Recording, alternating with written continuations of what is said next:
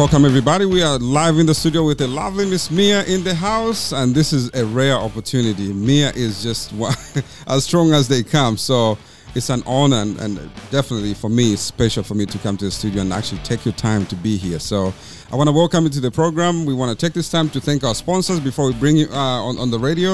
We want to thank CIN for giving us the opportunity. We want to thank John for always supporting us. We want to thank Lane Records and all our sponsors out there. So Mia, welcome to the program. Thank you. It's so great to be here. I second those sponsors. Yeah, absolutely. So we want to pay our bills, and when we come back, we're going to speak live to you and see how we can dig around what you've been doing. I'm super excited. All right. We'll be right back. Well, welcome back, Mia. Thank you so much for giving us this opportunity to be with you in the studio today. And you look lovely, by the way. Ooh, thank you. It's so great to be here today. Thank you for the invitation. So for those of you that are listening and watching us live, this special guest today is Mia Gregerson, and she is just as strong, as powerful as they come. You know, I've known you for so many years now. We stopped counting. We go way back. You know, I met you before I started losing my hair. Now I'm losing hair, you know, so that explains it. You know? Oh, yeah, and I'm dyeing my hair now, so. Yo, you've been dyeing your hair? Oh, yeah. Nobody knows that, Mia. You look so natural and everything. Oh, thank you. Don't look close. Okay, so, well, thank you. Seriously, welcome. And I want to just thank you for the opportunity. You're very busy, obviously. I know who you are, but I want to do it justice. Please introduce yourself to the listeners out there and the viewers so they can understand what kind of a dynamic woman we're talking to. Mm-hmm. Well, I guess the best way to do is just a little introduction about myself. And I come from a very poverty-stricken background. I was born a girl in Taiwan, where at the time in the 70s, where they would keep the boys and give away the girls, and the girls would go into the sex industry. Wow. And so I got really lucky, and American-born parents went to Taiwan. My dad was in the military, and they were on a list for little baby girls, and I was taken to a local orphanage, right. And we were matched up. And so at a very early age, I came to America. I went through a public education, had a good family who loved me, and but at the same time, I looked very, very different from the community that I grew up in. Yeah. So after I became an adult, it really made me realize how much I wanted to serve the community and give back. Mm-hmm. And people will call me an accidental politician. I really have no political background. I don't second that. You are not an accident to this. Oh, I was an accident in so many ways. But with that, I was really driven to really serve the community. Right. And it started off as a volunteer, but it didn't take long to realize that being an elected official is such an honor. Yes. And it really is the way that all the programs we care about, it's the policies that really drive that and fund those. So. Absolutely. And before we actually talk a little bit about policies and stuff like that, a lot of you're a person of color yourself, according to the way you just explained, and you know we all know that. So what are some of the challenges that you've faced being in your position right now, considering everything you've gone through up to today? You know, what are the challenges that you face the most, and how have you been part of the solution?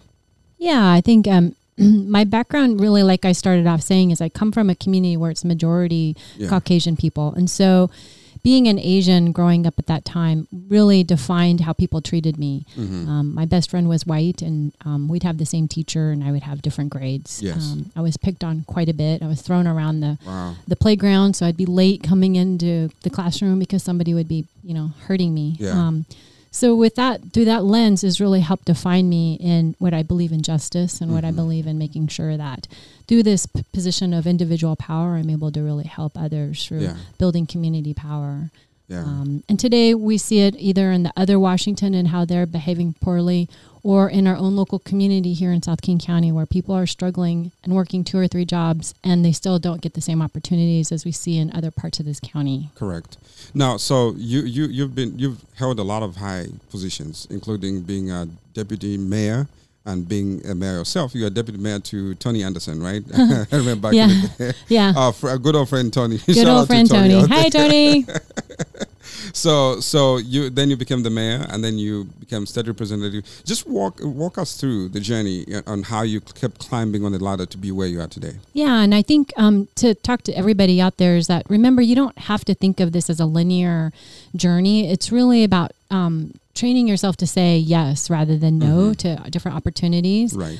And so for me, that's really my journey, is really hesitating on saying no, but really just saying yes and being willing to risk that. Yeah. With that, you get on a council and you learn how to work with people of all different backgrounds. So I think those skills really help train you to be in the position of different leadership as you're going through this. And remember, I've been doing this for like 10 years. Yeah. So it's like a second nature for you. I don't know about that, but it looks like it. It looks like it. You make it look so easy. When they say fake it till you make it. Well, I don't know about that because it looks so natural for you. So. Well, thank you. But really, I try to, especially young women, I really try to remind them that we're all just trying to fit in. Government does everything that businesses have already decided that they can't make money doing. And so really it is an opportunity to really make sure that those that don't fit in can find that space and really be part of something bigger than themselves. So.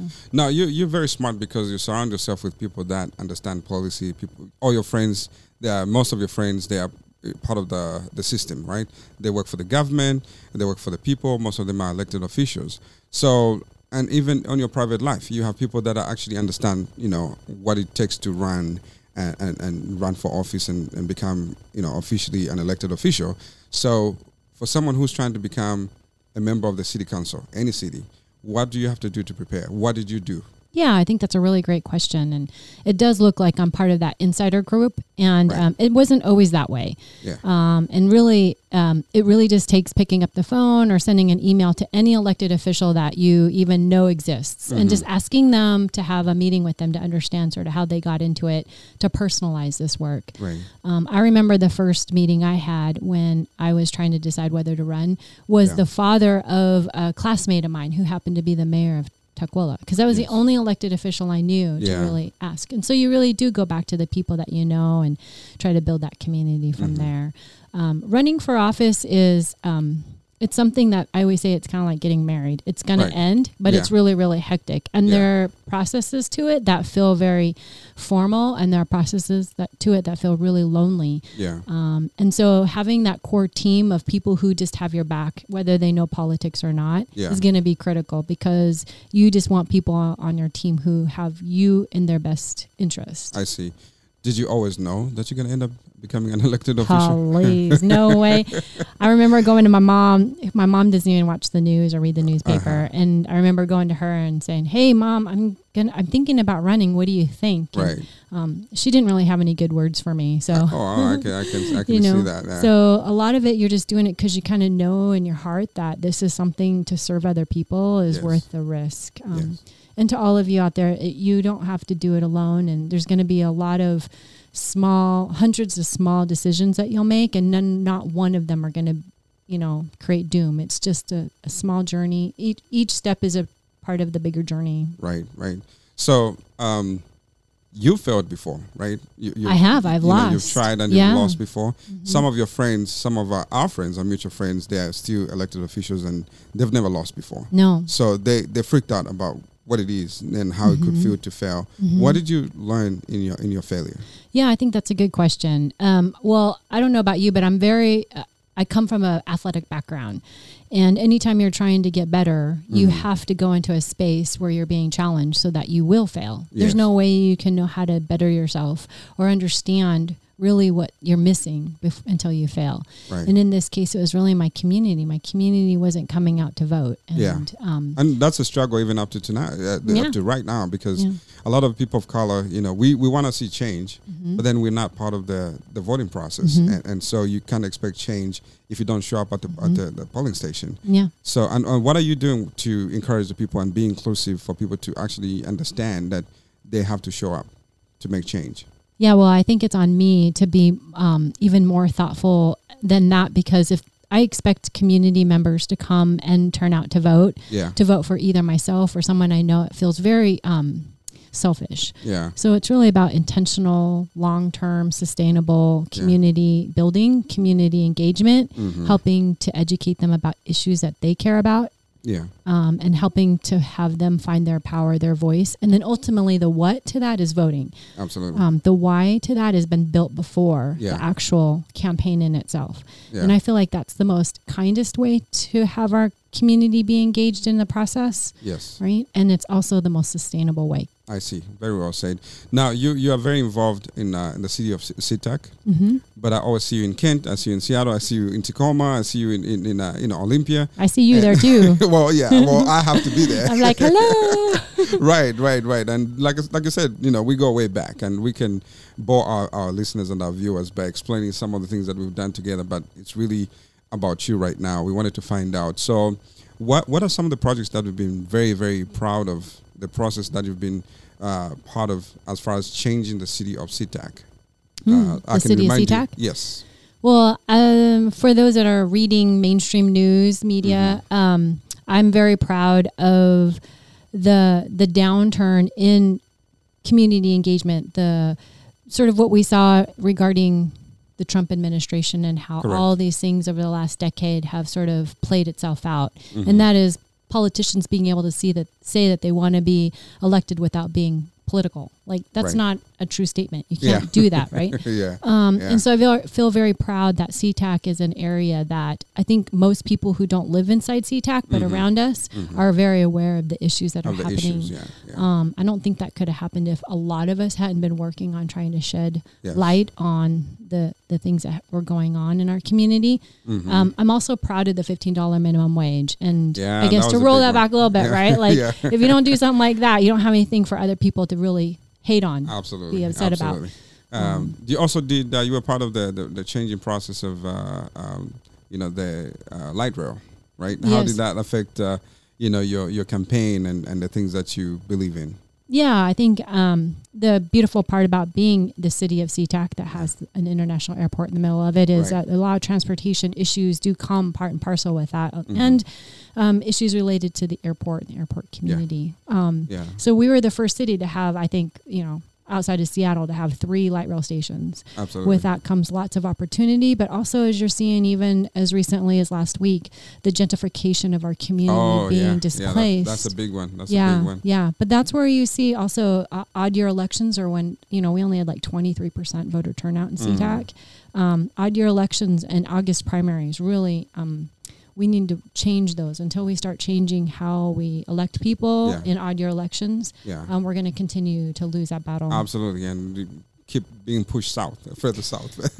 And the city council, they have a lot of power when it comes to land use. So what have you learned from other cities, like the city of Kent, city of Seattle or Olympia? What have you learned that you think could be incorporated in the city of SeaTac? Well, I think one of the things you'll see is these small cities. The city of SeaTac is actually a very new city. It's only been incorporated since 1990, along with Burien and the city of Federal Way. And in some ways, they're like a teenager, kind of like our country. And so we're a little bit like, we haven't really suffered that much yet. So we're a little self-absorbed. And so I think what I've learned from these larger cities that have a separate elected mayor also, is they treat themselves as a little bit more seriously. But they also have a little bit more revenue, and they're larger. They have one school district that matches that city, which I think helps align some of the different values that we all believe in. Our children need those resources. That's right. So I'll always tell you that I have this dream about a Highline city, which is really the Highline Plateau being one city. Yes. So the last time I saw you in Olympia, I had the privilege to come and, witness you guys voting. I think it was about gun control. And not so controversial. It was controversial, but this is, I didn't tell you this, but this was, so when we witnessed you guys voting, right? And that was the last day when the actual, thing was being passed. And so we were watching, and it took like 3 seconds, and you guys like that, you voted. I'm like, wait, these guys just changed our lives within like 3 seconds, because as an independent person, we don't know how the law works sometimes. So just to be present at that moment, it instilled something for me to go and do research on how the voting process works, right? So you guys were deliberating for all these months or whatever, how long it took, but you made the change just like that. Yeah. So how important it is for you, for people of color, to be involved in the policy making, and why do you think we need more people like yourself to be available and present in those moments. Yeah. Well, you're absolutely right. When the deed is done and the we've made up our mind, we just move, right? Yeah. But there are lots and lots of hours and hours of deliberation that lead up to that. And I think those that are most disenfranchised actually believe in the worst of that. They think it's all rigged. Yeah. But the reality is it is a lot like making sausage. That's funny. And see, that's what I like about you, because you always use sense of humor too. I get that from John. Hi, John. Right. But yeah, and so I think civic education is such a huge part of this. Yes. I could tell you how we got to that final product, but you'd be sleeping by the time I got to the end of it. Absolutely, yeah. But I think the reality is that at least at state government, we do a pretty good job in making sure it's all televised, so understand sort of these different resource mechanisms. But it looks so boring, TVW. like when you're watching on TV, it looks all boring. And, so I was like, I don't know how these guys do it, because it just looked so long and tedious. Oh, we don't know how we do it either. Yeah, that is crazy, and then when you stand up, everybody's stretching and trying to, gasp a little bit of air that's remaining, that's, but you do a fantastic job. So John plays a big role in not only in your life, but other people's lives as well, as far as strategy, and all that stuff, preparing people for office and things like that. Are you in a position where you can, one day when you hang up, or your hard work, are you going to be able to pass on what you've learned to other people and prepare them for leadership? I sure hope so. And I really hope that every day that I am living on this earth, that I'm actually doing that and constantly. I don't think a day goes by where everything I do is through the lens of making sure that I'm empowering people. I'm an X generation. So both John and I are actually from the X generation. We're both adopted, actually. Oh, he is adopted too? I didn't know that. Yeah. And I think what it does is it really makes us realize that the only way that we can really change the arc of justice or make sure things are more fair is by just using these days to ensure that we get out to as many people and as many organizations as we can. Yeah. In South King County, as you know, we're in such a special place that unless you live here, nobody really realizes the true opportunities and the true challenges. Yeah, there are a lot of opportunities, especially within like South King County right now, because before, if you're from the nonprofit sector, there are grants that are specific, very specific. This grant is supposed to be for, people of color living in the city of Kent or South King County or what have you. But somebody has to show up and be inquisitive enough to try to learn what's out there for you to take advantage of, so that you can continue pushing yourself and continue to grow. Now, a strong woman such as you are, to maintain a relationship, family, and all that stuff, what does it take to maintain both your political career and just family? So far, all I can tell you is that I live a very minimal life. My world is fairly small. Right. I have chosen not to take another job. You'll see it's very difficult in some of these positions to have individual power. The way the political system is in the United States, we don't get paid very much. Right. But what the problem is then very young people don't tend to, or very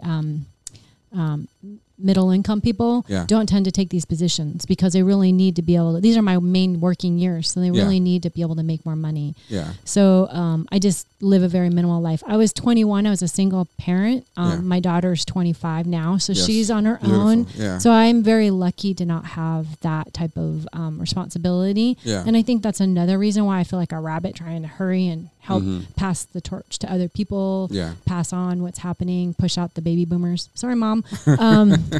No, you did not just say that. She will watch this. Should we edit that? I do love my mom, but you get what I'm saying when it comes to people just pushing the button because it's fun.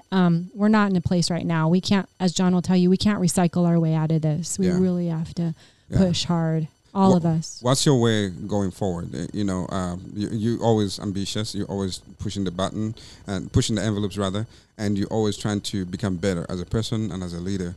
What are you working on now to become even bigger than you are?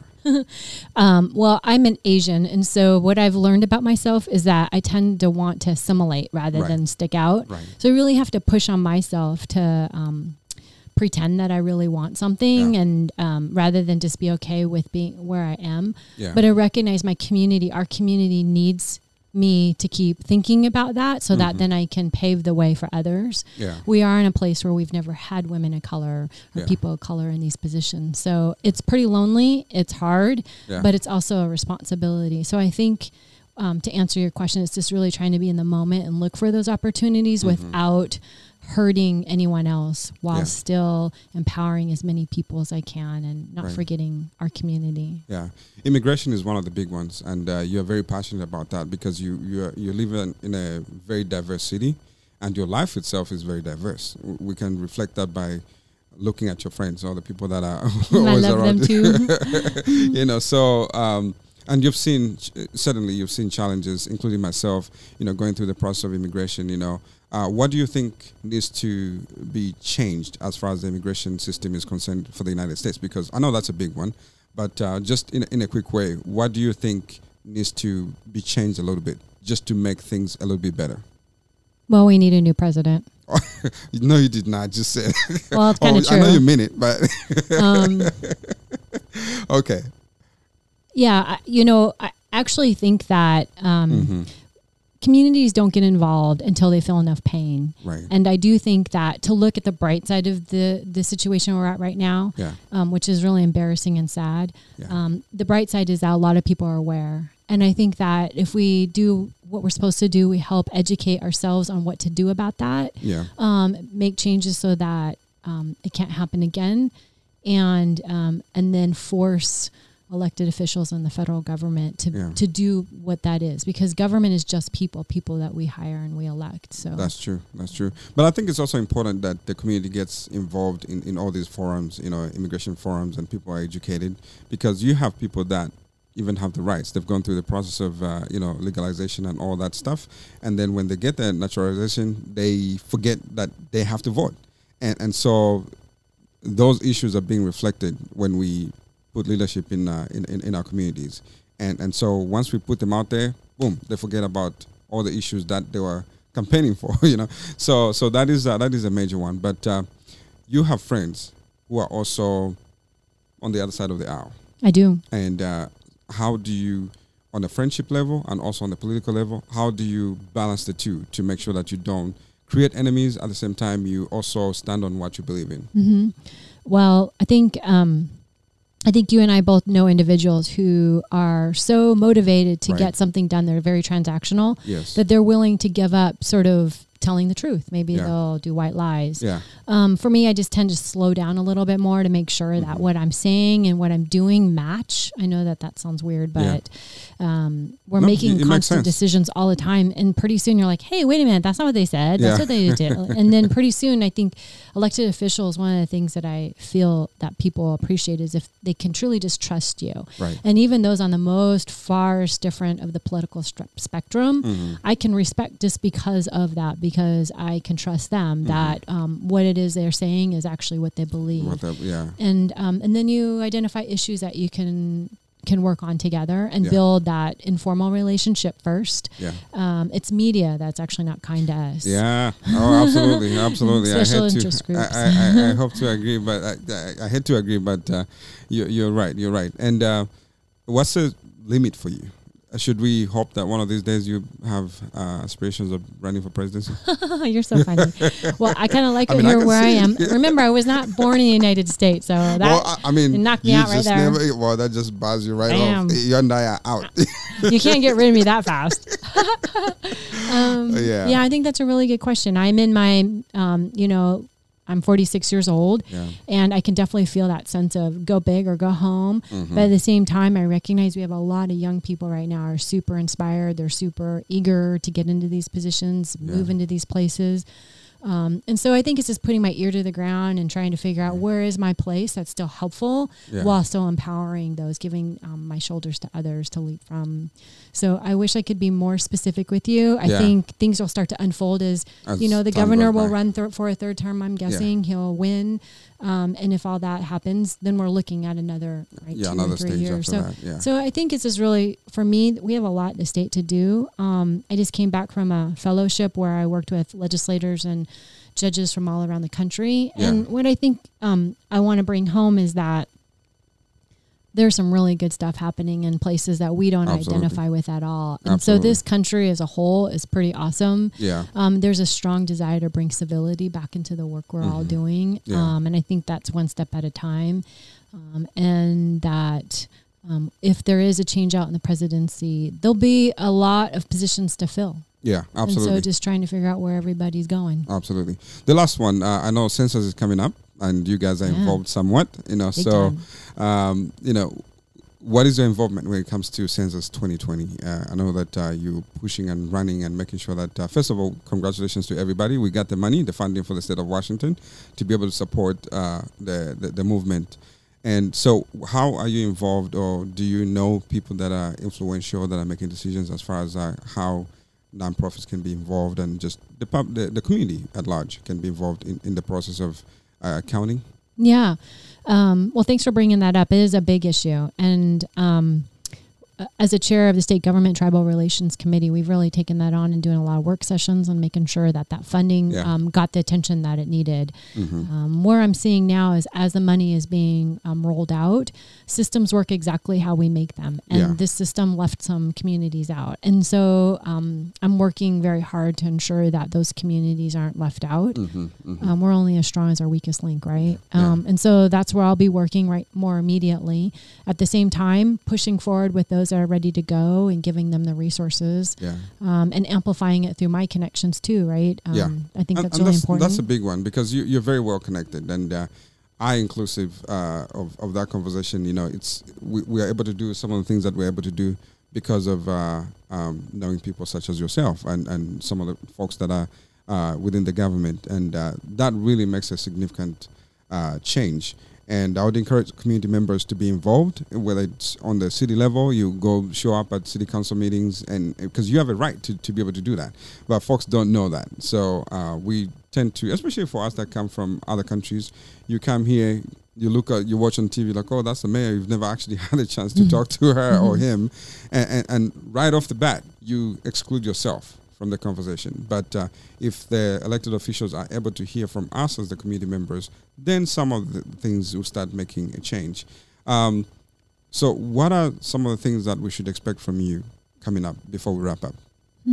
Well, hopefully you'll expect me to always be there as one of your biggest fans. Oh, look at you. Well, you're my biggest fan. I'm your biggest fan. This is a love fest right here. I know, right? Oh, it was fun. You know, speaking of fan, you know, I saw you at the game, at the Mariners game. That was fun. You texted me. I was on the field, and I look over. Yeah, right there. I'm like, she actually has a life. You watching the game? Like, what in the world? You know. So it was good to see you relax and enjoying a little bit of stuff. But seriously, tell us about what's coming up for you. Yeah, well, we're going into a short session next year, and as a new chair of a big, very busy committee, already we're preparing for different work sessions. I'm a huge fan of the democracy package that we did, whether it was same-day registration, Voting Rights Act, right? But I think it's time for a 2.0 to that. There's a lot more. And I talked a little bit about that. It's ending odd-year elections. There are 14 other states that have that. The August primary, again, if we don't, in a two-way primary, if we're only getting 2 out of 10 people turn out to vote, and then you have tons of rejected ballots by our people, because 50% of those ballots are rejected by signature challenges, and typically if English is not your native written language, first language, so I think there's some more movement there. I'm very, very motivated to kind of blow that up a little bit. Well, the good thing, Mia, is that you're just down the hall from here, so anytime we need you in the studio, just come and grab you. Hey, Gregerson. So this is not the end that we're seeing in the studio, and you're more than welcome here, and thank you for being a part of the movement that created this opportunity for us to have a voice just right here in the community, to invite different people to just come and speak up on the issues that matter to them. And we truly, truly thank you and John and CIN and everybody else out there that are just supportive of understanding that media plays a big role in putting our information out there and making sure that everybody's involved. So any last words before we let you go? I do have to say, I am learning, and hopefully you'll help be a partner with me on this, and that is really the digital divide that we're in, and the digital equity stuff. Yeah. I believe that South King County is just ripe for that. We need a media hub, and I dream about it being at the Highline College, where really our youth can have access to that. I'll be on the light rail station. Absolutely. And so hopefully sometime this next year, we're really talking about that, and I think through your constituents too, together we can really make sure and figure out how to connect with them where they are, and that'll help all these different issues we talked about, whether it's voting or census or redistricting later or whatever. Absolutely. You see how easy this is when you just talk from your heart. We didn't have a plan. We just just keep talking. We can just talk forever. Right. But I want to thank you seriously for being here, and you're a very rare person to find. You're always working. You're always doing stuff. And I know that you have special people that support you. I want to give you this opportunity to thank them. Thank you so much, everybody. I love you, and I hope you know that I'll always have your back. Oh, thank you, Mia. Thank you. So thank you, everybody, for being part of this program. And we just want to thank you and keep supporting us. We'll see you soon. We love you. Bye-bye.